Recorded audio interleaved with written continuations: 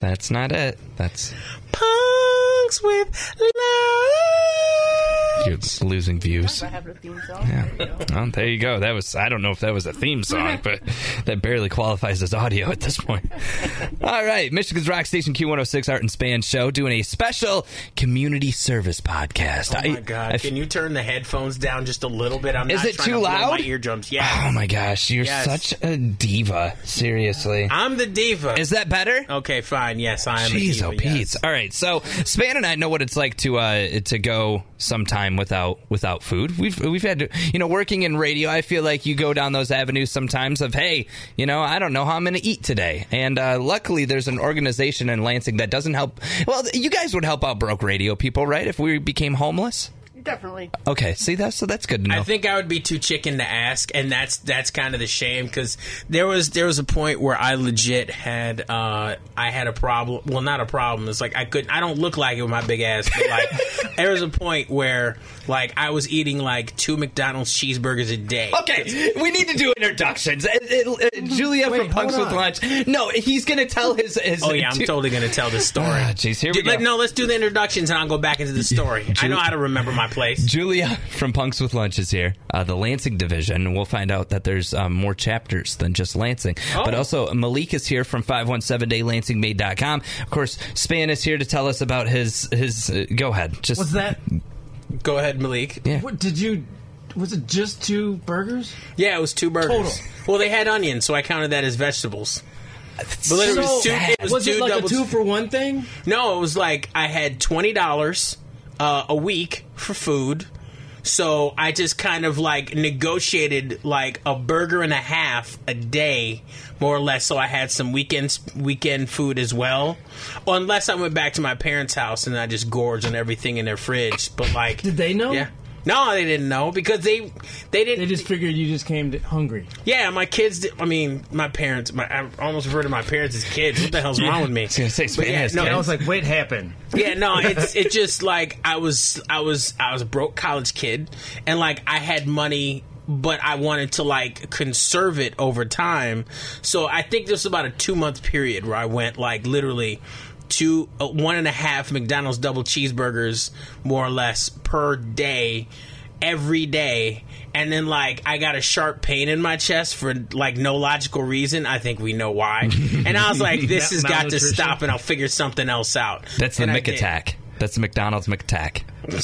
I mean, I could tell my story. It was I would take a package of ramen noodles and beef them up with, like, cheap package of mushrooms, some onions, and like inexpensive things like that, and try to make a couple of 3 meals out of that one packet of ramen noodles. And then you play the psychological game like, this isn't just ramen noodles, this is fancy stuff. Yeah. Right? This is like a gourmet meal. It has vegetables. Well, you dressed it up with your time and love, so obviously it must have more value. Right. So that's, and so, yeah, it's not easy. It is easy to get into those things. Well, and it's easy to look at those situations and think, man, that was the worst of the worst. But honestly, there's people out there that would love to have a burger and a half a day. I'm doing that, living in a house. I had a car. I had 2 jobs. Yeah. I had 2 jobs. It was during the housing thing, and I had an adjustable rate mortgage. And so my very comfortable mortgage with included insurance was $400 a month. Went up to almost $800 a month in a couple of years. Yeah. And every time it would go up, I'm like, do you think my pay rate is going up in these things? Yeah. Like, what did I sign? Well, and what do they say? They always say you're one bad paycheck from being in trouble. Yeah. And that's why I think it's so important with Julia and the Punks with Lunch, the Lansing division. She is here with us today to talk about the great things that Punks with Lunch does. Now, Julia, we were talking about this earlier. This is actually an idea that you got from somebody else in California and made it into your own and made like a chapter right here in Lansing. Correct, yeah. They started out in West Oakland, California about 4 or 5 years ago. About 2 years ago, I found out about them and decided I want to do that here. So I contacted them and asked how they got started, what they did, and helped me get some ideas on what I need to do to take the first steps to get people involved and get things rolling. And right. Yeah, and it's something to where, like, you look at the mission statement. It's a guerrilla not-for-profit outreach organization providing food and other necessities to people in need within our community, which is something that, we just had, a couple of stories shared of, like, man, I was in hard times. I was eating ramen noodles, or I was on hard times. I was, down to 1.5 burgers a day. Like, that's not even, that's a meal just for dinner sometimes. I mean, yeah, but some people are coming to that with $0. Right. And, like, they wake up and they don't know when their next meal is coming. And that's where Punks with Lunch steps in. And how do you make that happen for people? So we're all community funded and community organized. We rely completely on the time and efforts and financial backing of people right here within our area. We have a group of, I'd say, 10 to 15 regular volunteers that come out, and we get together every other weekend, and we make the sack lunches up. We also provide other necessities, hygiene items, new socks, underwear, and everything that we get is purchased with donations from people in the community. We do fundraising events. We have PayPal links. We have volunteers who just put in their own money, and we come and buy. We do usually 100 sack lunches every time, and it's a mix of between ham and cheese and peanut butter and jelly. It includes a fresh fruit and a snack and bottled water and coffee and Kool-Aid, and we set up and pass the lunches out and have tables set up where we have the hygiene items and the socks and underwear and other necessities where people can kind of look through and get what they need. And I think the importance of this, too, is that it's something that you witnessed and it lit a spark that has turned into this. It's something that you were like, I see this, I want to do this, and now you're doing it, and now you're getting more people to do it. And that's it's the guerrilla type marketing of it and getting the message out there. And that's the great thing in that, when we first started this, it was myself and my partner, and I really pushed him to I want to do this, and other friends were like, well, yeah, you should go ahead and do that, but I didn't want to just do it on my own. I wanted more people involved and to get the whole community involved in doing this, not just my friends, but just to motivate other people to, hey, let's all do this thing. Yeah. And so when we started it, I really thought it's just going to be myself and one other person, and no one is going to actually show up and do this. And our first day that we decided we're actually going to do, like, let's get together and make a bunch of lunches, so many people showed up, and it's just been consistent since then. Of the more we've grown, the more people know about us, and we get more people who are like, well, that's a great thing. How can I be involved? What can I do? And well, I can't be there on this Saturday to go do this with you, but well, take the time that you do have and do your own thing. If it's not making lunches, if it's going out and volunteering your time in some other way for community cleanup events or helping out at a shelter or whatever it is that's your passion, that's the thing that you can see, like, I could make a difference in somebody's world by doing this. Right. Well, go ahead and do that. Right. How long have you been doing Punks with Lunch? About a year and a half.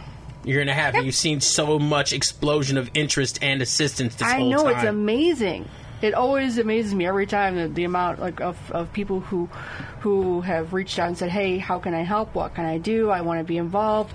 People who have come up to me and said, hey, you did help me out, and you have helped me, provide me with food and provide me with some sort of assistance. We've had people who have been homeless who recently got into housing, and it's great that they've done everything they had to do to finally get back into housing, but they don't have furniture, they don't have a trash can, they don't have cleaning supplies to clean their bathroom because they're just barely struggling just to get the roof that they just recently got. So we've gone and done things where we did basically put the word out to people of like, okay, we have this person who needs a coffee table, needs a mop, needs some food assistance, and so we'll get things collected and pots and pans or dinner plates and everything, and provide some of these necessities to people who do have housing but are just barely getting by and struggling and need some help and motivation to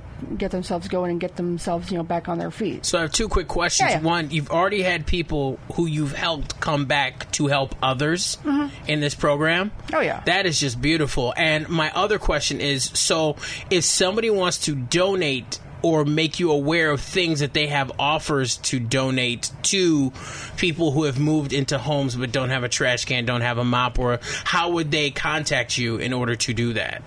They can contact the Punks with Lunch Lansing page and message us there. Page, you mean Facebook page? Facebook page, yes. Okay. Yep, Facebook page. Or there's an Instagram as well.